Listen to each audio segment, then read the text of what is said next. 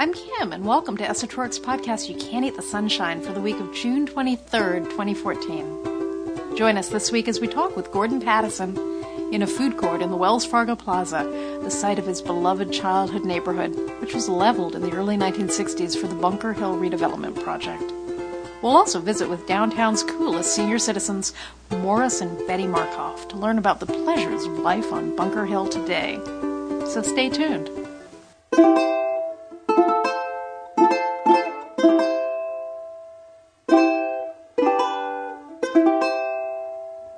Los Angeles. El Pueblo, Lotus Land, the City of Angels. The Day of the Locust, the slide area, where all the fruits and nuts ended up when they turned the country on its ear. But you and I were born here and don't mind a few oddballs in the mix. They add flavor. Growing up in Cheviot Hills, my compass pointed straight to 5th and Main. As a kid in Hollywood, I was forbidden to take the bus to the Central Library, but I did it anyway. Because you've got to start at the center to understand this confounding and fantastic city. Which makes nonsense of history and breaks all the rules. Rayner Banham said that. He taught us well. In the 1980s at UC Santa Cruz. Now on our tours and in our time travel blogs, we're continuing the conversation. Raymond Chandler's Los Angeles and Charles Bukowski's The Birth of Noir. Route 66, the lowdown on downtown. The real Black Dahlia. Positive public space. Endangered landmarks. Forgotten lore. Memory maps. Mysteries. Murder. The allocation of resources. The hidden forces that shape public policy. Skid Row. Bunker Hill. Preservation. Restoration. Redevelopment. It's a 4-letter word. Los Angeles. You can't eat the sunshine, but you can drive around and take a long, hard look. And listen to the stories. And pass them on. Why are we doing this again? Because we love the place with a passion that goes beyond sense or reason. So did Rayner Banham. So he did. Now let's begin. You can't eat the sunshine, but you can make a beeline for the best of the coastline. La la la la. Skid Row, Solano Canyon, the Doria, and Pico Union, the long-lost neighborhood called Hermina, between South Pass and Highland Park, Grand Central Park. It is divine. You can't eat the sunshine, but it's a gold mine of fabulous oddities like Brewshares Dairy, Angelus Abbey, Bob's Big Boy, in Downey Forest Lawn Cemetery. You can't eat the sunshine, but make a beeline for la la la. You can't eat the sunshine. Welcome, everyone. Thank you for listening to our podcast, You Can't Eat the Sunshine, for the week of June 23rd, 2014. Our guest this week will be Gordon Pattison. He is a former resident of Old Bunker Hill. And our guests this week will be Morris and Betty Markoff. They are current residents of Bunker Hill.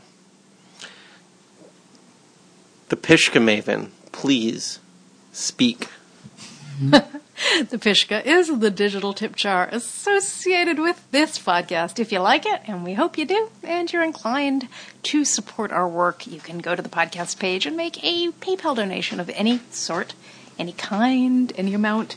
It would be much appreciated and help fund our explorations deep into the Southland. Look for wonderful people to talk to, for you to listen to. Never obligatory, always appreciated. We are grateful for your support. Closely watched trains. Okay, let's go. 1930s, Morgan, Walls, and Clements building, the Mole Richardson building, was demolished a couple weeks ago. No, this week. This week? Yeah. Demo permit, I guess, was applied for in April. I want to talk about this. I want to put a couple issues on the table that we're going to talk about. One, machine-readable government documents. The City of Los Angeles publishing everything in a machine-readable format needs to happen. Where was the Los Angeles Conservancy? Where was the Office of Historic Resources? Where were the neighbors around Willoughby and La Brea? Who is monitoring the demolition permits that are being pulled by the City of Los Angeles? Well, not too many people are, because they're not machine readable, Kim. So it's a non-trivial task to parse demolition permits in person at Building and Safety. Okay, well, let's go back a little further. apparently, and this is just hearsay from what people are saying, people are very, very upset. I think 223 people have shared it off of the Art Deco Society Facebook page as of now, and I think they only have a few thousand fans. Kim, where is this building? It's on La Brea. This It's building on the was... east side of the street, in that little patch of studio buildings, laundries, wonderful Art Deco buildings south of Santa Monica, around Willoughby. According to a statement that I saw someone post on Facebook, people have been being told for some time when visiting the business that used to be in that building that the plan was to leave and that it was probably going to get demolished. And if you look directly across the street, you see a massive cleared site. So, it shouldn't be a surprise that these buildings are, hovering on the knife's edge. I think the lesson of all of this, it's easy to be upset with the Conservancy for not spotting it. It's easy to say, oh, the Art Deco Society, they're such sweetie pies and they have these cocktails in historic places and they party at the Queen Mary and they go to Catalina, but what are they doing for preservation? But, what are you doing for preservation? I think it's sad that considering the Conservancy has several $100,000 in overruns every year on their budget, that they don't have someone on staff who simply knocks out preservation nominations, historic cultural landmark nominations. They very rarely nominate. But I think at this point we shouldn't expect them to nominate, and it's time for citizens of this great city of Los Angeles who care about buildings to learn how to do this. It's actually kind of fun. It's a research project. You can do it in teams. And you can help save buildings, and that's enormously validating. It's something, Richard, you and I did with quite a bit of help early in our relationship for the Charles Bukowski bungalow on DeLong Pre, something that was slated to be demolished by a very backward-thinking flipper landlord. And that didn't happen, and that thing's still there, and now there's a sign up, and people come from all over the world to take their picture outside of the window where Charles Bukowski wrote post office. It actually feels really good, people. I recommend you landmark a building. I won't say today, because it's going to take you more than today, but try. Okay, if you're going to landmark a building, don't pick a building that's actually made up of 5 different structures that have been melded together over 4 or 5 decades. Richard, okay, you will just finish that nomination one day. Pick a building that's just one building that was just built once. After 1900. After 1900. No, it doesn't have to be before 1900, but pick a building that was built like has one major building phase, and that's it, and that'll be really simple. Yeah. And Kim, I want to say something. Excited. Go ahead. I'll go after you. I walked away from West Los Angeles a long time ago. La Brea is not West Los Angeles. God, you West Side boy. You're so out of it.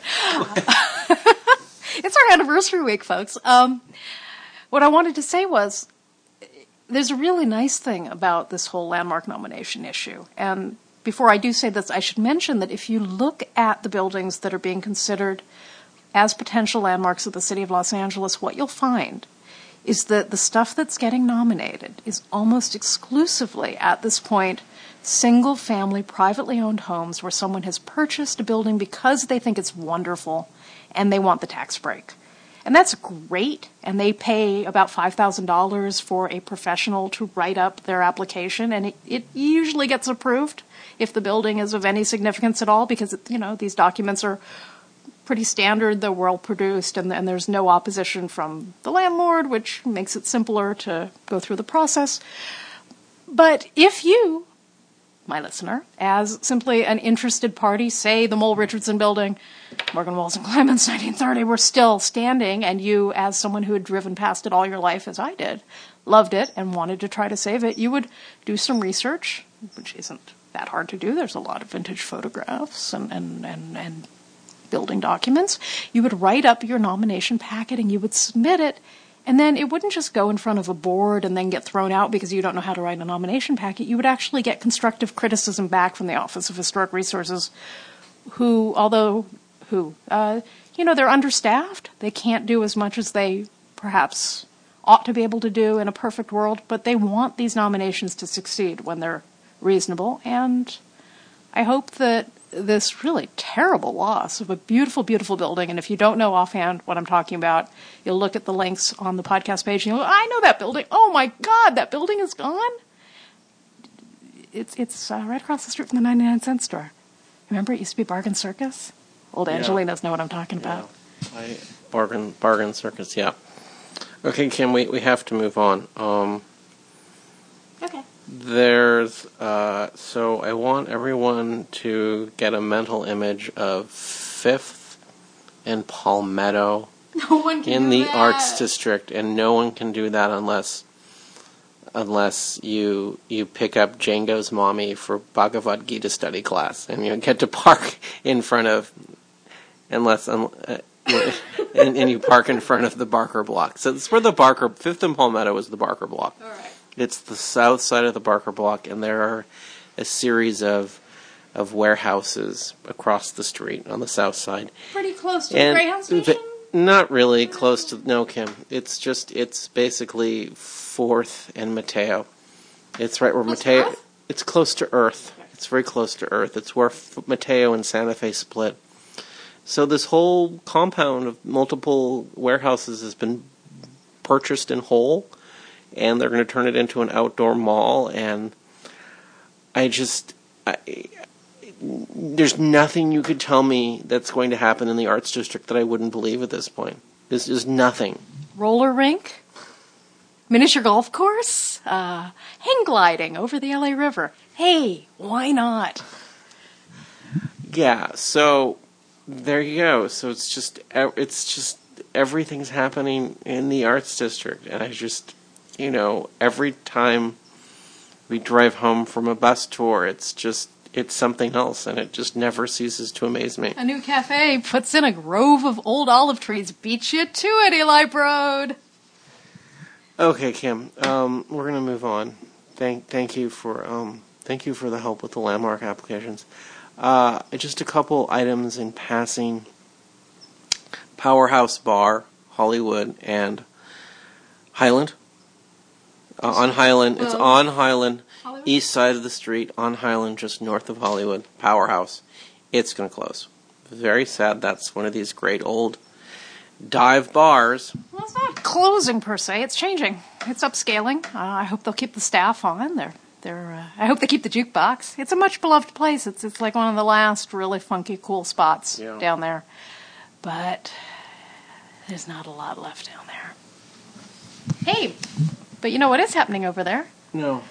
Somebody, we hope to find out who, has ponied up what is it, about $5 million now? I don't know, 30,000, something like that. Whatever it costs to get a star on the Walk of Fame for our beloved Raymond Chandler.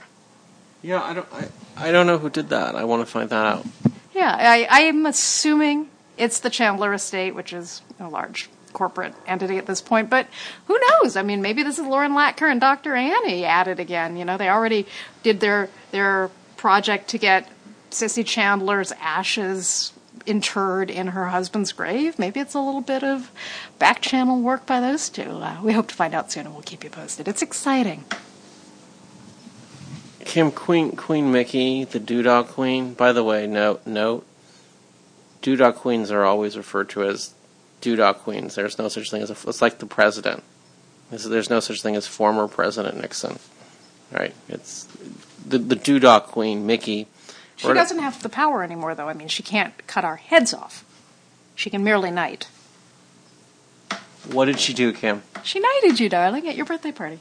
Oh, I know. You mean, what did she do recently? She wrote a wonderful piece about the Autry Museum's new Route 66 show, which our friend and podcast guest, Suzanne Lummis, was very much involved in creating the text for and the educational program. She's very happy with the feedback on the show, by the way. Anyway, Queen Mickey was writing a piece for her various newspapers that she contributes to about the show, and she was working on a sidebar, which became a separate article about Richard's wonderful and long on hiatus Route 66 bus tour, which ran in the Sunday paper and was so encouraging and enthusiastic and appealing that we began getting emails first thing Sunday morning from people who wanted to get on that bus. We had taken that tour off our calendar with the closure for long-term renovation of the wonderful Aztec Hotel, which has been a big part of that tour. And we were like, we'll get it back on the calendar again when the Aztec reopens. But so many people were interested. By the end of Sunday, we had put it back on the calendar, and it's going to be our Valentine's Day tour for 2015, which will give us a while to gear it up. But I think that if we don't get in the Aztec, we're going to get in the Aztec, Kim, and you're just like dying because you're saying, "Oh my God, we're going to get in." Well, I think you can enjoy the Aztec enormously. Kim, we're going to get in. Okay, we're going to get in. I know you're kicking me because you're just like you're not allowed to say things you don't know. Oh my God, I'm going to get 5 million emails from people saying what's happening with the Aztec, but we're just going to get into the Aztec Hotel. Okay, it's going to be fine. Okay. So get on the bus. It's going to be great. I want to move into upcoming events. Okay? Really? Yeah, really. I can't talk anymore about anything else? No, you can't. Really? Yes, that's correct. Okay, so coming up this coming weekend, we've got Lava Salon, Jack Parsons, science fiction writers, and Jack Parsons. Jack Parsons was, of course, intrinsically involved in the Los Angeles Science Fiction Fantasy Club. Milt Stevens of that organization will be giving a talk about important 20th century science fiction writers, and then Craig Barry will be talking about Jack Parsons.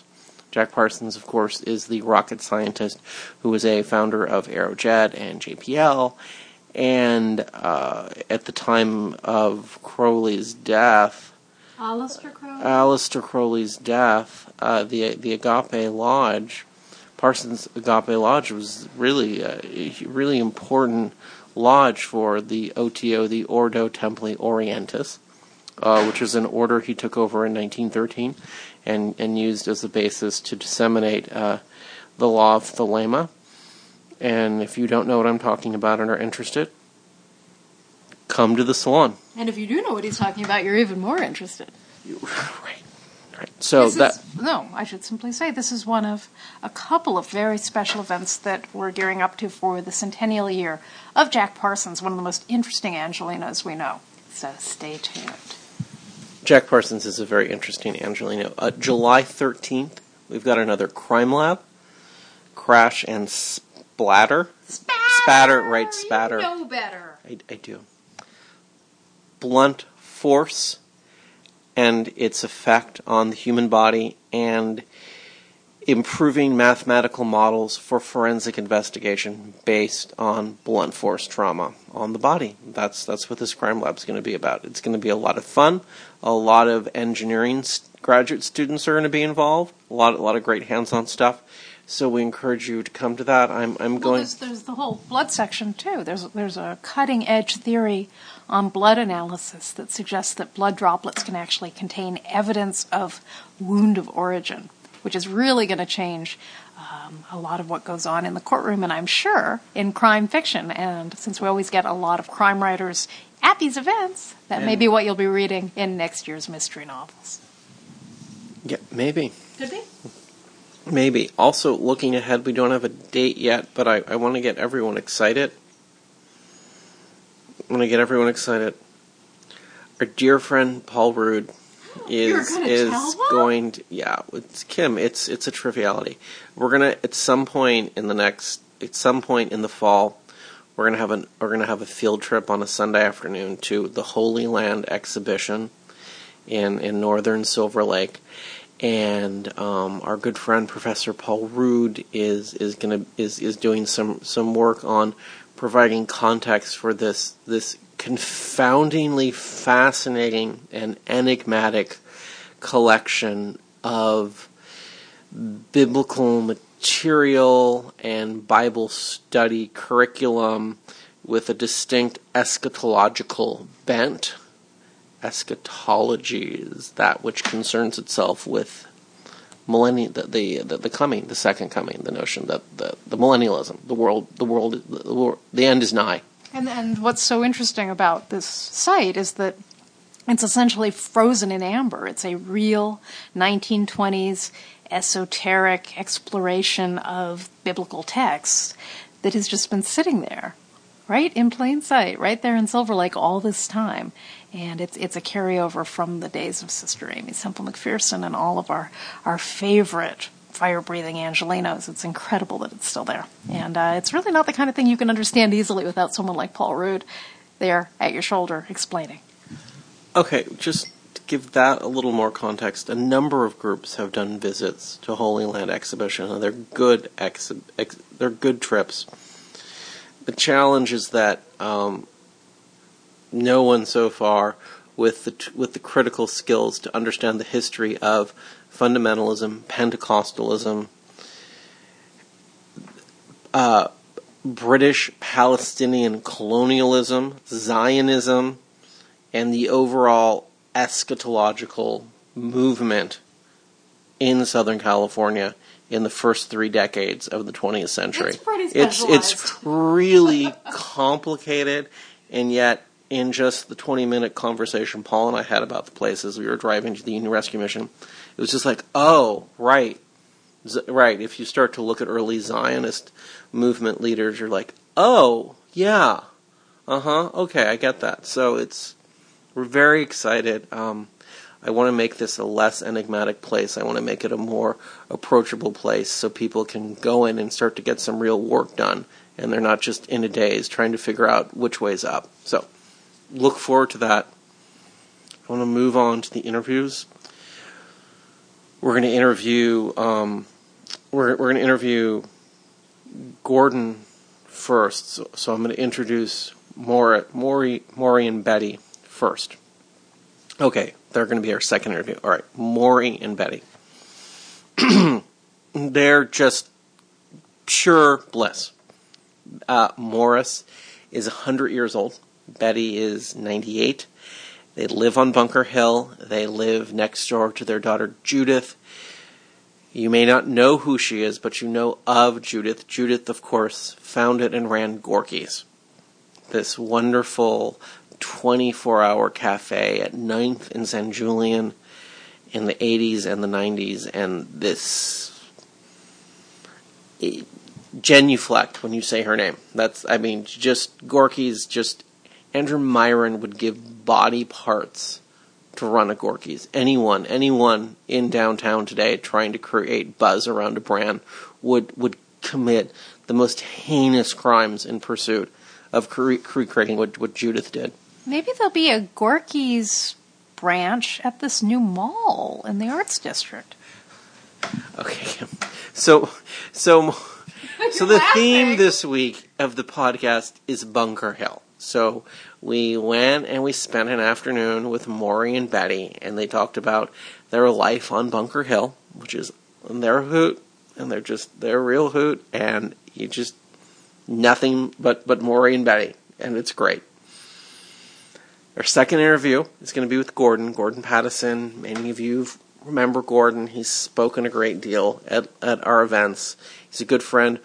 Gordon's family owned, amongst other properties on Bunker Hill Avenue and immediate environs, the Salt Box and the Castle. These were the last 2 Victorians standing on Bunker Hill in the wake of the community of the 1960 Bunker Hill redevelopment project.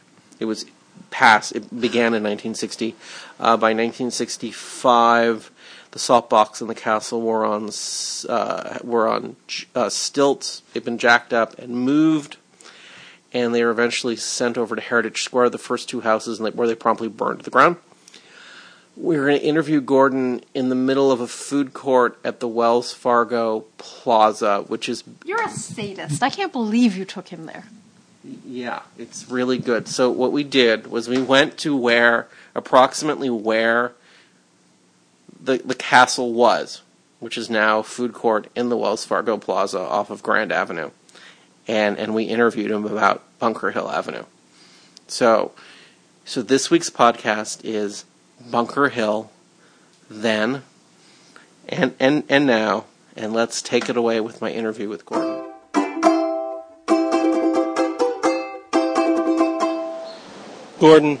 Gordon, I'm here with you. We're in the one of the dining areas of the Wells Fargo Center. on Grand Street, about 3rd. And I want you to properly introduce yourself and tell us what used to be here in the middle of this food court. Well, I'm Gordon Pattison, and I used to live just a few feet from here before Bunker Hill was redeveloped. I lived on South Bunker Hill Avenue, just a few feet from here, in a building called the Castle, which my family owned. We are, in our imagination right now, in the heart of Victorian Los Angeles. Doesn't exist anymore, but it was here. When they redeveloped this area, Bunker Hill Avenue ceased to exist. It ran north and south between Grand and Hope, along the crest of Bunker Hill, the highest point of Bunker Hill. In fact, the Castle was the highest point of Bunker Hill.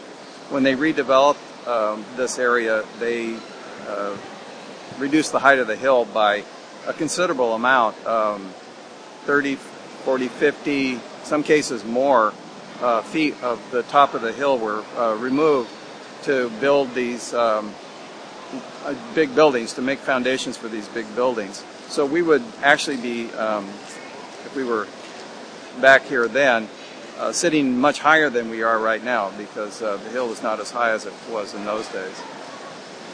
Tell us about Bunker Hill Avenue.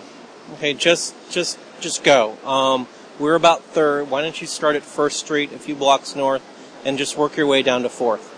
Well, Bunker Hill Avenue actually originally ran from Sunset, which is now Cesar Chavez, south to 5th, approximately, to 4th. It ended at 4th. And it was the most residential, I think, of the streets on this part of Bunker Hill Avenue. It was not a thoroughfare like Grand and Olive that saw a lot of car traffic. It was quite a residential street, so it was much quieter than the other streets, and was lined with Victorian buildings that had been built before the turn of the last century. Well, the last century now, I mean, in the 1800s. And by apartment buildings that were built subsequently, but in no later than the early 1900s. It was a quiet residential street, not a lot of vehicular traffic. The buildings had been turned into rooming houses, so many of the residents were elderly, retired people who you saw on the street. They'd walk up and down. There used to be a little park where 3rd Street dead-ended into South Bunker Hill Avenue above Hope Street, which was down below it. And that was a place where the elderly congregated and spent their days feeding the pigeons. There were a lot of pigeons up here. The soundtrack of Bunker Hill in those days was breezes blowing through the palm trees, pigeons cooing, interrupted occasionally by sirens, which came up from the busy street down below, and the hum of traffic down on those lower streets. But that's what you heard up on South Bunker Hill Avenue. All right, Gordon, I want you to tell us about the Castle and some other houses on the street. Well, the Castle was built in the 1880s and was one of the elegant Victorian mansions that was up here. It was three stories with an attic and a basement. It was a delight of Victorian design, with a turret and a mansard roof on it, and a front porch that was ample, and there was a second porch above it on the 2nd floor at the front of the building. There was a grand entrance that had 2 double doors that had stained glass in the upper portion of the double doors, which was gorgeous stained glass doors, absolutely gorgeous. In the early 1900s, the character of the hill changed. The wealthy who had built their big mansions up here, many, if not most of them, moved off the hill to other places like Beverly Hills and South or West Adams, Pasadena, and other places. and the character of the hill changed. Many of the Victorian buildings, as was the castle, were turned into rooming houses. So they were single-room occupancy with a shared bath down the hall and maybe a sink in the rooms. And were occupied by a diverse group of people. As I said, a lot of elderly, but mostly people who worked downtown and commuted downtown on the Angels flight to their jobs and to go shopping. There were a lot of people from overseas. There were a lot of first-generation immigrants from Europe and from South America that lived in these places. There were a lot of Asians and there were a lot of Hispanics.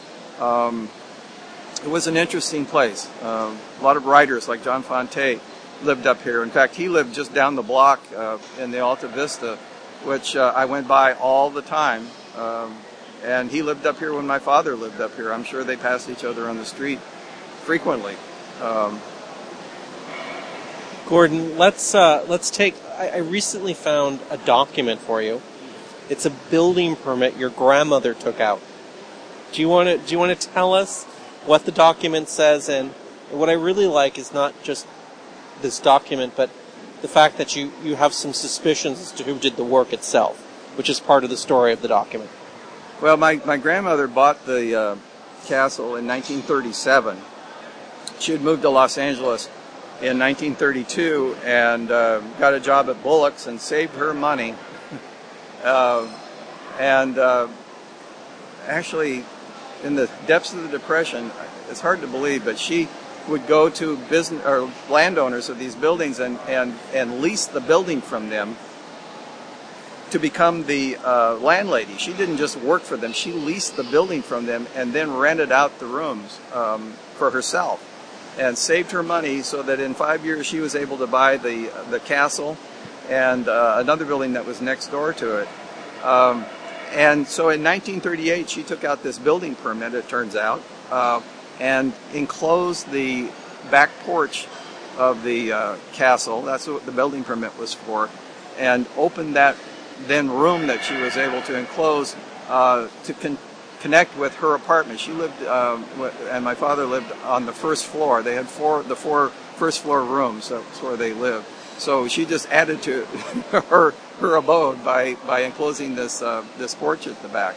It was a revelation because I didn't know that they had done that. My father never talked about that. He would have been 13 years old then, or what do you think? 14 years old then. And the kind of interesting thing to me was that she filled this out by hand. So she wrote the description of what she wanted to do and all, and she signed and dated it.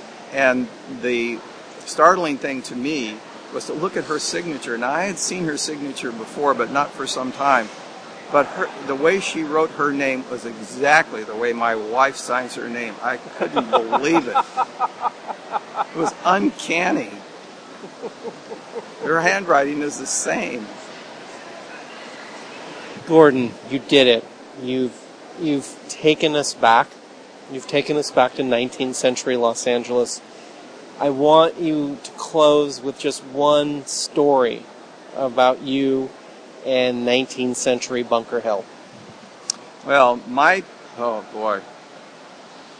earliest childhood memories are of Bunker Hill. I came here when my father got out of the service in 1946, and I was an infant then, and I grew up to be a toddler and a young kid on the hill. And my playmates, there were a few children, but most of my playmates were the elderly, friends of my father's that he'd grown up with. And so I knew people who, if you could have asked them when they were young who the Queen of England is, they would have said Queen Victoria. Those were my playmates. Gordon, thank you. Thank you. My name is Peggy Ronning. I'm here in the Antelope Valley Indian Museum State Historic Park, and you're listening to You Can't Eat the Sunshine. Okay. Betty, Maury, I'm here with you. We're on Bunker Hill. We're in your apartment on Bunker Hill, and I want both of you in turn to introduce yourself. So, Betty, we'll start with you. Tell us your name. My name is Betty Markoff. Okay, and you live on Bunker Hill here with what you live with your husband. So I'm going to have your husband introduce himself. Maury, do you want to properly introduce yourself? Yes, my name is Maury Markoff, and resident here at Bunker Hill. And how old are you? I hate to say it; it's frightening. 100 doesn't seem realistic. I don't know how I made it, but I just kept breathing.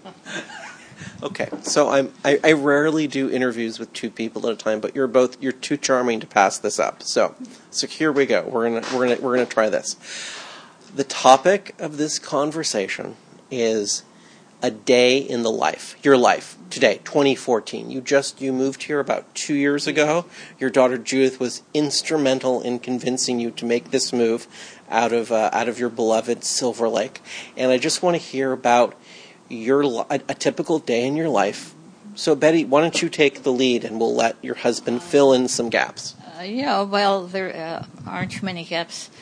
The only problem is age. I'm 2.5 years younger, but it's still age, and the walking and the energy limits me more than I'd like to, so I get frustrated. Moving from the big place, it wasn't that big, by the way, to a one-bedroom, with Maury's way of having all the fix-it stuff that goes into doing things around the place, I thought I'd go nuts at first. I finally asked him to keep the stuff there on that patio and keep this free. So that helped a whole lot. He's been trying very hard. And leaving Silver Lake was not difficult. Judy had wanted, she and our son wanted us to live closer, although that was just as close. Yeah. And we looked at two places here, and we walked in, and he looked at me, I looked at him. Yes, this is what sold us. Living out of doors, that's very, very important. You're gesturing to your balcony, which is fantastic. Yes. You have 2 balconies, and they're beautiful views south along Hope Street. Yeah, Hope and Flower. All right, but I interrupted you. Please continue. So actually, I think my story is so negative. I think I've spent my life trying to put things together here. And Judy takes us shopping once a week, which is nice because it's really a combination, lunch together or breakfast together, so it's very pleasant. We have her on that. And otherwise, we haven't gotten out because getting out is a little hard. It's been very hard on Maury without a car, and we don't have the energy we had at Silver Lake. But I want to hear about. But you do. I want to hear about it. You go to breakfast at Colt. Let's just start with. We want to hear about the routine. Just a typical day in your life. Yeah. Well, there isn't that much to tell from my viewpoint. We have made that decision. I think I said that in order to go out, to have a reason to go out, because it's kind of hard. The energy it takes to walk at this point. So we have decided that we'd make one meal a day out, or maybe go to Grand Park. By the way, Grand Park is lovely. We love it. And we do on occasion. We walk down there, and we like to sit by the Starbucks and the children's pool and watch the kids, and that's fun, right, Mush? And then we also use a pedway a lot. The pedestrian walkway. I called it Skywalk till my daughter corrected me.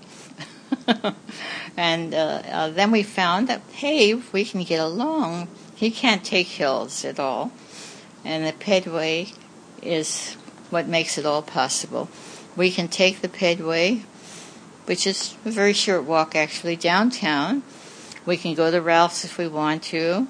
We found the Panini restaurant across the way, which is so nice. And then if Maury has to go to the bank, which is right across the way from the Bonaventure, we'll go there, and then we'll continue and have perhaps lunch or go somewhere there. And somehow things happen every day, like people coming in to interview us.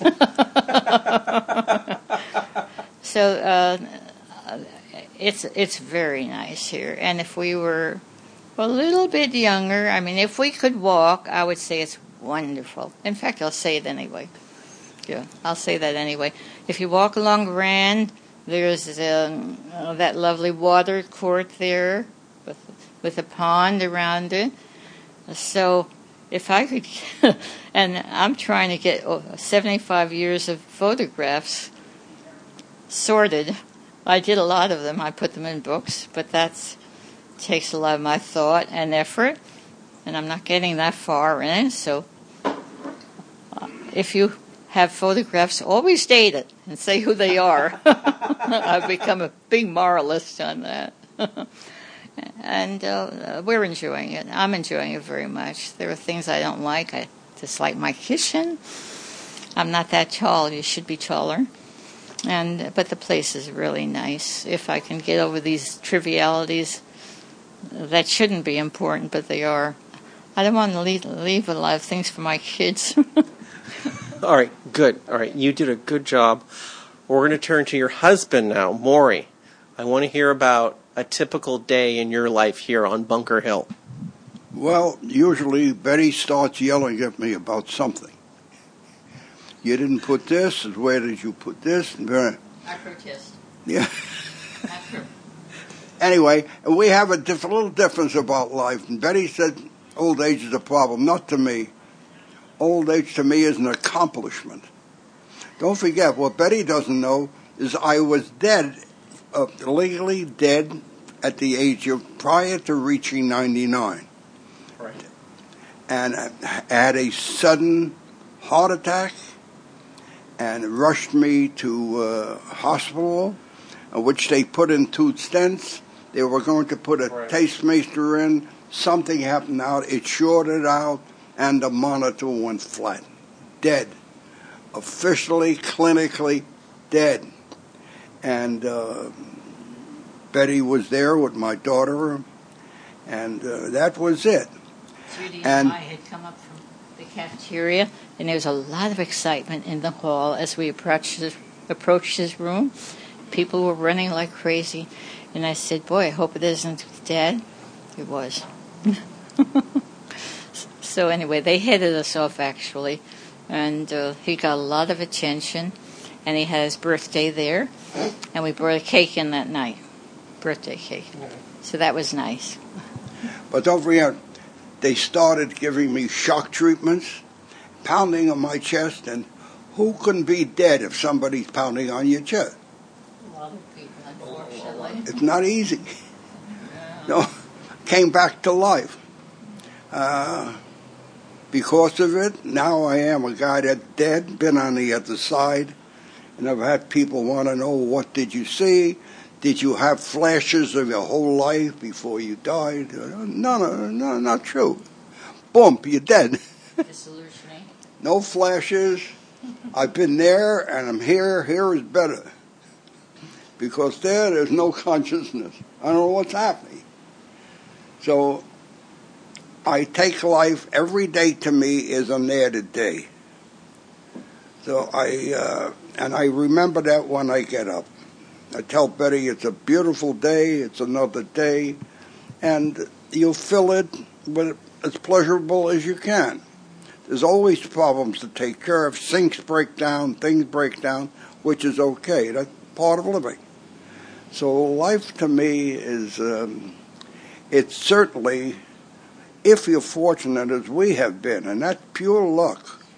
We're not beholden to our kids for money or for anything at this stage. And so at the age of 100, I also think they're maybe a little bit lucky because some kids have parents that need a lot of attention. They haven't. But they've been wonderful kids. We've been self-sufficient to this point, and I cannot put it down to anything else but, as you objected to the word, luck. Maury, I think luck has nothing to do with it, but happily it doesn't matter what I think. So it does matter what I think about the topic of a typical day in your life. And I do want to hear more I know that you every day is a blessing. So let's take that energy and let's get through a typical day in your life on Bunker Hill. Yeah, I think Betty is expressive. We get up in the morning, we make a decision. Where do we want to go? Today, I had a check to put in the bank. I thought didn't happen. So we said, let's go out for breakfast, and we went to a place you may not know of called Courtyard Cafe. No. It's very interesting. Great place. It's when we're usually the only ones there, usually, but it's right across the street, actually, between 2nd and 3rd. There's a courtyard. Have you passed it and noticed? You probably didn't. If you went in there, it's empty and beautiful. The landscaping is lovely, and in the middle of it is this odd cafe. It's quite big, and they have this room that's so unusual. This is what makes up our days. You run across things, and it's fun. There's a room that's not separated with a complete wall, but with a partial wall. There's a TV on the wall. It's gigantic and runs all sports stuff, so people can go in there. The chairs have little round trays, so they can eat there and watch it. And you should see it. Okay.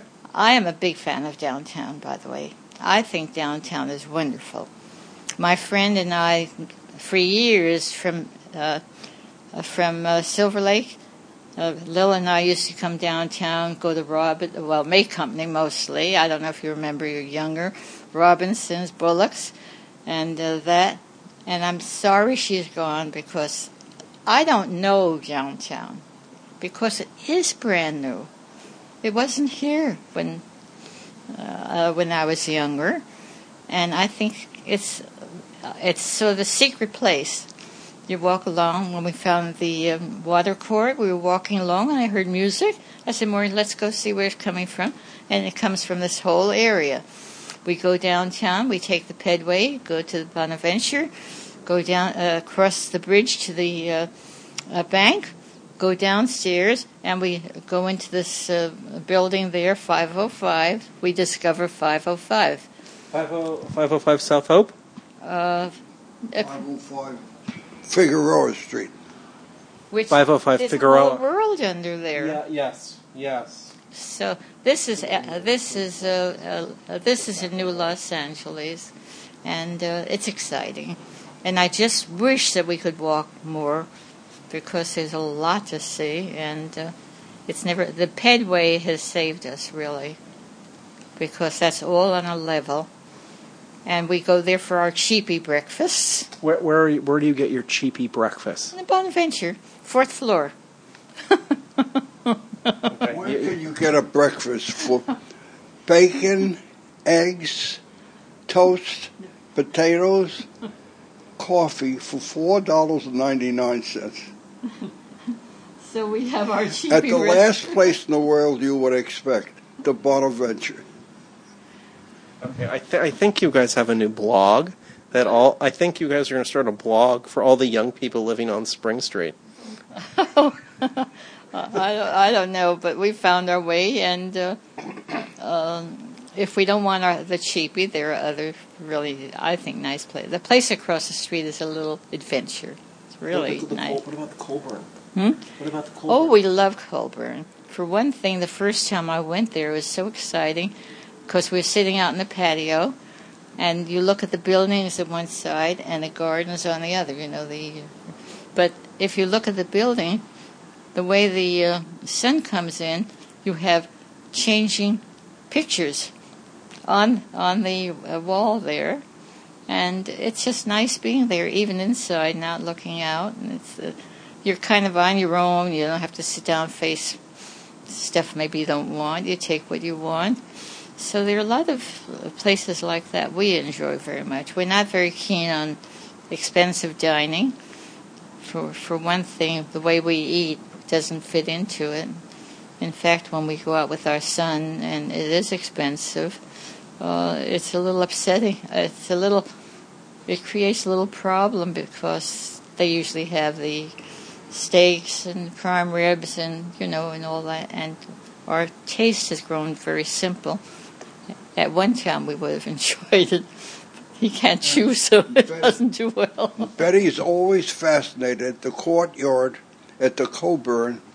You face the large building, and because of the reflection and the qualities of light on imperfect panes of glass, it always looks like a huge building is at an angle, broken up in a broken up zigzag fashion, and look like ready to crash. Every time Betty sees it, she's fascinated. And the city itself, for me, is a labyrinth ready to be explored, because we don't know what a large part of the city is below the buildings. Most of them have 2, 3, as much as 4 stories underneath the buildings, filled with stores and shops and restaurants. And if you go during working hours, filled with life. Here at this end of town, you don't see many people. If you walk these hallways, it's rarely do we meet occasionally 1 or 2 people. Placido Domingo lives next door. We've only seen him twice. We've only seen him twice when we first moved in. I almost gave him a tip for carrying my luggage. But he is constantly on a world tour. We don't see him. He's typical of most people in the building. We have an attorney that's been in the building. They grandfathered several legal offices in because they were here before the change of the accommodation. And I rarely see him. Occasionally he comes out with a secretary. But even your neighbor, we rarely see people. The swimming pool, I don't think outside of a holiday like 4th of July have I ever seen more than 6 people in it. Usually nobody, with this huge swimming pool. When I think of my days on the east side swimming in the garbage of the East River, and I mean garbage, you develop an East River stroke. You push the garbage out of the way with one hand and you swim with the other. So that's how you swim. So when I look at the swimming pool with no one in it, it's a shame. What do you do? And a sauna, and a steam bath there, and a shower, and you can have a drink of water there, and we never go. We don't utilize those. So if you're young, go quickly. I want to get back to places where you eat, and I want to bring us home. And this is sort of a bittersweet note. I want you to talk about the DWP cafeteria, which is now unfortunately closed to the general public. It's open. Maury, he knows more about it than you do. No, Maury, we tried to go this morning, and it's found out today it's open. Maury. Okay. All right, we'll post to the podcast page. It's open. Well, the reason I'm saying that, like you, I thought it was closed. Today, walking in the plaza, we met a mayor that lives in the next building. He worked at the Water and Power for 22 years. He's a mechanical engineer. He and his wife, both retired, and he goes to their cafeteria. They've reopened it, but do not allow outsiders in anymore. Richard told us. Yeah, right. The general public can't go in. Right. So, but I did not know it had reopened. Right. Correct. But and before it closed for renovation, this was a favorite of you for the two of you. Oh yes, it was. In fact, when Maury was in the papers for being 100, was it or something? Some reason, famous. They greeted us so warmly, and actually one of the guys came over and he wanted our autograph. And he wanted to take a picture, and I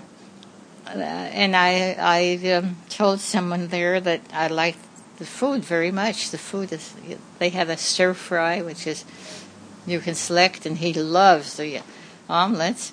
And I said, gee, the food here is very good. I said, you must have a good chef. She said, I am. And she said, let me bring you some dessert. I said, no. So it's very. You know, one thing about the city that is that our life, I think, is that we move through so many different lifestyles, and I'm very aware of it. You go there, and it's you see these people wandering the streets. They walk to exercise. So you have this strata of our society. We go to Home Depot, and which Home Depot do you go to? We go to the one between 6th and Wilshire. Oh, sure, yeah. Yeah, right close, right off Union Street. Yeah. And he loves McDonald's. And there's a thrift shop. I love it. Oh, yeah, well, that's up a few. Because in the thrift shop, I find things I can't live without. That thrift shop is a really good Art Deco building. Yeah.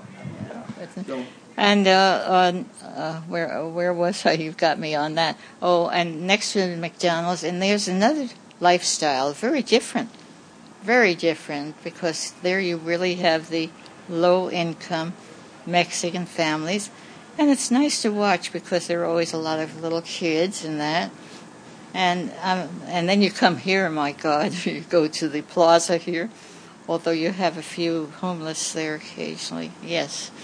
So you can't be bored here if you look at all. I mean, I think the city is really fascinating. and often we'll walk to, as Betty stated, Grant Park. I would like to go to Grant Park on a Sunday because the kids are there. It's just it's constant entertainment to watch a 2-year-old's first experience with a fountain and water, hesitant to touch it, but after a half hour there, they're running through it. It's wonderful to be. I always felt old people's homes should have a nursery attached to it. And because there are no such things as old people's homes. Huh? They're retirement homes. Retirement homes should have a nursery because it's always entertainment for older people. That you don't have the patience when you're younger, but when you're older, you could sit and enjoy. So, if you want to turn that off a minute, I'll say something about Silver Lake. I don't want to turn it off. Just say it. Oh, because where we lived, I don't know if you know it or not, but if you do neighborhood things, you should know that there's a Gregory Ain. Yeah. Yes. Oh, you know about that. And you lived in a Gregory Ain project. Oh, okay, you didn't know because not everyone knows. And we were living across the street in a duplex. We lived across the street in a duplex. We moved up the hill to Waverly Drive, the brand new lovely house. We moved to Fernwood, which was a beautiful home. And then I don't know what happened, but we had friends in the Gregory Ain place, and a couple of apartments came up, and somehow or other we ended up there, which was nice because we did have friends there.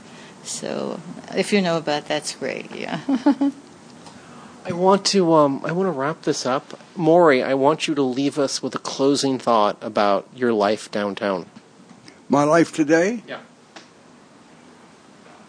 Very lucky.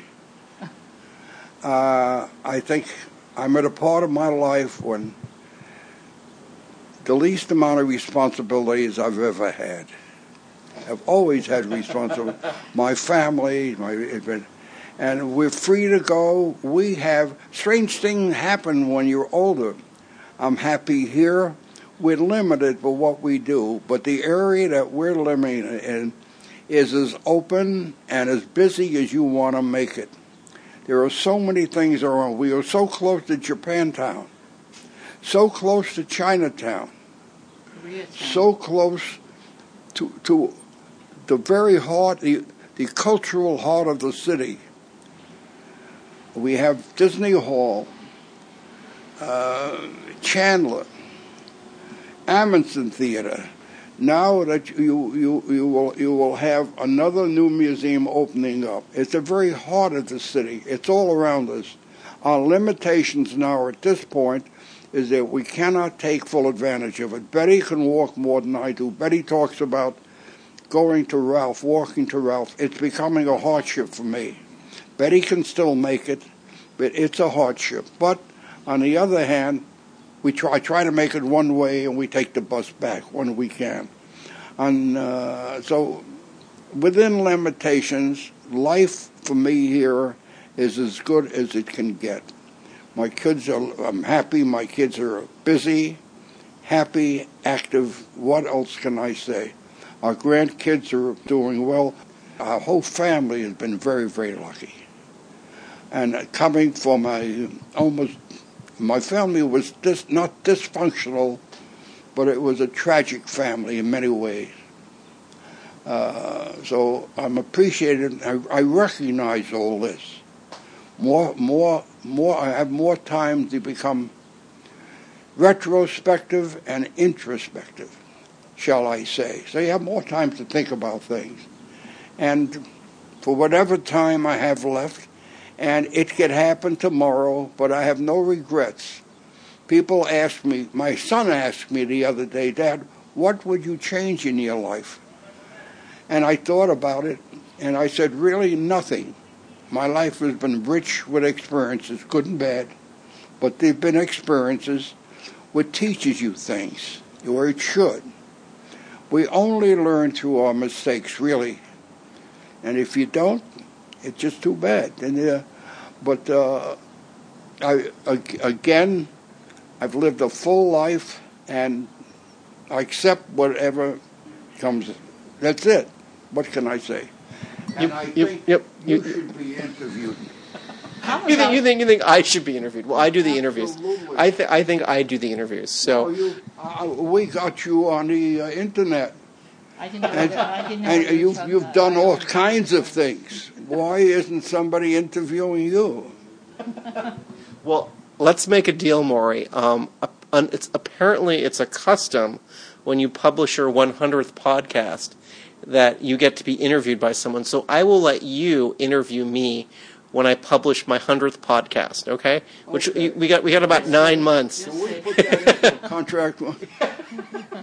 Yes, I'm gonna send you an email tonight, and we can sign it. You're gonna interview me about my life for our 100th podcast, which is about 40 episodes away. No, 30. Oh my God, it's really soon. And I'm not as delicate as you are. I'd get into your sex life.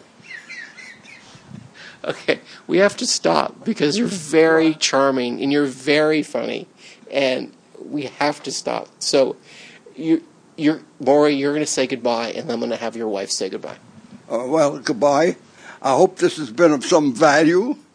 Educationally, I hope. It's been informative, whatever I could say. I could say it's been a pleasure to have both of you here. You don't eat enough. Betty, say goodbye, please. Oh, okay, Richard. It's been really nice meeting you and meeting you, Kim, who's sitting there. And I hope this helps you in some way. Say hi to your daughter. Say hi to your daughter. Your daughter's Judith's listening, so say hi. Oh, Judith? My Judy is listening? Oh, hi, Judy. You look different. My name is John Bunton. I'm here in Beverly Hills, and you are listening to You Can't Eat the Sunshine.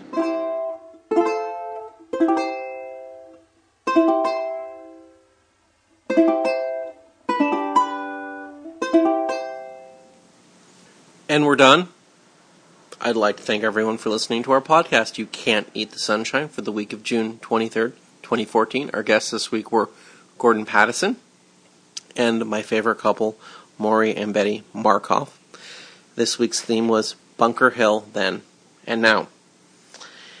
Kim, yes. I want to thank everyone for listening to us and providing feedback when they do. We like that. I like iTunes comments in particular. But for those that are not familiar with the feedback loop and the processes therein, could you please bring us up to speed? Sure. Well, one thing you can do, like LA Explorer, is you can listen to our podcast about Italian Cafe and go, that's pizza in town? In Gardena? In an industrial district? I got to check that out. And go and do a wonderful blog post about how fantastic the pizza is. And it is. And because you went because of us. Because of this podcast. Yeah. That's a great way to give us feedback. That's That's fun, and we enjoy that. I like that almost as much as I like iTunes comments. iTunes comments are good. You can send us an email at youcan'teatthesunshine@gmail.com or through the contact link at www.esotouric.com. You can come and see us at an Esotouric bus adventure or one of the lava events hosted by myself or Richard. And we've been getting a lot of really great feedback lately, so it's nice to know that folks are listening and enjoying the travels around the countryside and the characters we're finding for you. We've got some real doozies coming up, so stay tuned and keep in touch. Okay, Kim, you're gonna bring us home, but before you do, I wanna warn everyone. You're gonna launch some new crime tours. Not gonna say what, but you're going to in the next month. I just saw it in my calendar. I just saw 1 month from today. You're supposed to have some copy ready. Yeah, there's a lot of stuff coming up. New stuff people have been clamoring for. Yeah, because I've started to hear from people who've actually taken every Esotouric tour more than once. And there's really only so much you can ask of our fans. So yes, there is some new stuff coming, and it'll be announced soon. So stay tuned. But we have some things already on the calendar, and I'd like to share them with you because some of them are quite special, and you'll want to save the date or even sit right down and buy yourself a ticket. On July the 12th, it's Haunts of a Dirty Old Man. That's a Bukowski-themed tour, how Charles Bukowski remade himself as a world-renowned poet and novelist after the age of 50. It's a real story of self-discovery and transformation, and it's all set in some of the most interesting parts of downtown and East Hollywood and Crown Hill, a neighborhood that doesn't get enough attention. Yeah, Crown Hill. Yeah. On the 19th of July, it's our once-a-year bus adventure with my compadre David Smay as our host. I will co-host with him. That's Crawling Down Cahuenga, Tom Waits, L.A., a musical journey through the 70s, and with a real sub-theme of the redemptive power of love. And it's quite funny, too. So if you like Tom Waits, get on that bus, and please spread the word. It's a little different than what we usually do. If you have a Tom Waits loving friend, let them know, because it'll be a year till they can take that one again. On the 26th of July, it's our most popular crime bus tour, The Real Black Dahlia, a tour It is our most popular tour. Pretty much from the start. It's not about who killed Bess Short, although we have some theories about that we will share, including one that does tend to give me chills and really intrigues our passengers as well, typically. And the neighbors. And the neighbors like to come up and talk about it, too. But really what we want to know is who Bess Short was, what the hell she was doing in post-war Los Angeles, and what this strange milieu of transitory women was all about. Spend a lot of time in downtown, really get into the nitty-gritty of this lifestyle. And that's a tour that I'm pretty proud of that tour. We get into August, and we've got some California Culture series tours. We start with South Los Angeles road trip, Hot Rods, Adobes, Googie, and Early Modernism. It's also our only Sunday tour. And do you want to tell them the success story of the South LA tour? The wedding? Richard is very excited. One of these lovely and rather off-the-radar sites that we've made part of this tour quite recently, the Gypsy Johnson House. Only by the good graces of the Downey Assistance League. We've spent a long time building this bridge to be able to get into the garden and talk about this extraordinary Spanish colonial revival home. And it's Mexican tile, and it's beautiful landscaping. And with some encouragement from us, yes, they are now opening it for weddings, and it is beautiful. First one's in September, so we're very excited about that, and you'll hear all about it if you get on that bus. Maybe you're looking for a place to get married. You could do worse. It's a house of love. We'll take a little literary side trip on August 9th with the Raymond Chandler's Los Angeles tour, a tour of downtown and Hollywood, and Little Crown Hill as well. And we'll be following in the footsteps of our favorite noir author, including noir-themed gelato from Scoops. We get back into California culture on the 16th of August with Boyle Heights and the San Gabriel Valley, the hidden histories of LA's melting pot, a cultural tour about immigration and right-on brothers and sisters and Christmas trees and lights. I know. We're now really clued in and tuned in and on the same page and so forth with the very interesting community group that has organized around trying to preserve Wyvernwood in Boyle Heights, this gorgeous garden court apartment complex, which is right in the crosshairs of these jerk gentrifiers from Florida. And I can call them jerks because they tore down the coffee table. Lovely little coffee shop. They tore down the coffee table? Yeah, they bought the coffee The table coffee table. on Rowena, around the corner from the Trader Joe's, and they had big plans to do a development there. Okay, fine. And they said they'd have a coffee shop in the ground floor. Okay, fine. No. They bought it, they leveled it, and then they walked away from the project. So these are not exactly pro-community developers who really have the best wishes of the neighborhood and in mind. They've been allowing Wyvernwood, which is so gorgeous. If it was on the west side, people would be lined up for years to live there. People are lined up for years to live there. Yeah, well, if it was on the west side, they'd be lined up for years because it's, gorgeous and historically important. Over in Boyle Heights, people are lined up because, families have lived there for generations, and it's really affordable if you get in there because it's, pre-76. They've been neglecting the property. They want it to just rot down around the ears of the people who live there. It's horrifying, and they want to tear the whole thing down and turn it into high-rises as Arts District East. The community has rallied. Our last podcast is all about that, and so we're going to learn a little bit more about that on this tour. We've been talking about Wyvernwood on this tour for ages, but now we're actually going to be able to ask some questions. So that's cool. And we're wrapping up the month of August. Gee, I'm kind of excited about this Wyvernwood thing. I think it's good. Yeah, we're wrapping up. Thank you, Richard. Hey, it's our anniversary week. We're wrapping up the month of August with the lowdown on downtown. And boy, that's a tour that's only gotten more timely. Downtown is really looking up, man. So if you want to know how it got here, and it's a wild story with a lot of twists and turns and heroes and villains and more villains and a few heroes and some really incredibly powerful spaces that if you don't know them, you should know them. And we give that tour on August 23rd. We give it twice a year. So if you're looking to really know things about downtown that are going to amaze your neighbors and change your perception of the place, get on the bus. Okay, Kim, I'm gonna share a story that my Chabad sponsor used to tell me. Okay, it's a variation on it. Okay, you look like you're gonna die. My husband is not a Chabadnik. No, I'm not, but I had a Chabad sponsor. So there's this great Hasidic parable about Shlomo the water schlep, right? And Shlomo's the water schlep in the town, and he just.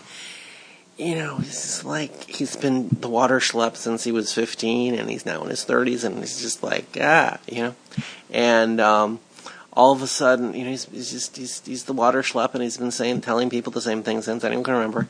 And then one day, the rabbi hears him talking. He's like, "Oh my God, you're a genius! Oh my God, Shlomo, you're so smart!" And everyone in town's like, "Oh my God, we have to hear what Shlomo has to say about it." And all of a sudden, Shlomo becomes the hero of the town, right? And he's just like, "Oh my God, I can't believe you're saying this." What does Shlomo say? It does. He's just like, you should daven and give praise to God. And so the point is that they're like, "So Shlomo, how did you find all this deep wisdom?" He's like, "I've been saying the exact same thing since I was 13 years old." So the point is that at some point things just click, and I'm saying this in the context of the lowdown on downtown, the public, what I call informally the public space tour of downtown, because as you were talking about this, I had my second solid vision of running the art walk. My first solid vision is, of course, being asked to run the shuttle while we were on some conservancy walking tour in 2004. But that's my first. But my second vision is that we're on the Dash bus which the Downtown Neighborhood Council has rented to act as an informal shuttle for the art walk, which no one understands. So there's just this Dash. No one understands. It's a freaking Dash bus. No one wants to get on this bus. They think it's going to City Hall. Right. But so our job. Your job. You and Terry Ellsworth would sit at the back, and I would stand in the front, at the front window, and I would tell the bus driver, "Oh, that person looks like they might listen to me. Go follow them." And you and Terry would sit in the back seat with your hands in your head thinking, oh my God, why is the bus driver listening to him? Oh my God, why can't he be like everyone else and ignore Richard? So we would follow people, and the bus would stop, and I'd get out, and I'd say, hey, do you want to get on the Art Walk shuttle? I want to tell you about this block. The history about this block is really interesting, and they would run away. And then we fixed this problem by getting a psychedelic school bus that we couldn't get people off of. Everyone wanted on that shuttle. We had music on the shuttle and carnival performers, carnies, if you will. It was fantastic. But it's all a matter of how you present these things. Well, my point is that we've been talking about this stuff for a long time, and it's really great that as I've always said too, the world is watching. It's nice to really feel that feedback loop. Downtown, it's not for sissies. And I mean that as the adjective, not the noun. Kim, I want to extend both our warm wishes to our listeners for listening. I want to encourage you, from both Kim and I, to keep on listening, and I want to remind you, it's our anniversary. You could throw something in the pishka, and you can't eat the sunshine. You can't eat the sunshine, but you can make a beeline for the best of the coastline. La la la la. Skid Row, Solano Canyon, the Doria, and Pico Union, the long-lost neighborhood called Hermina between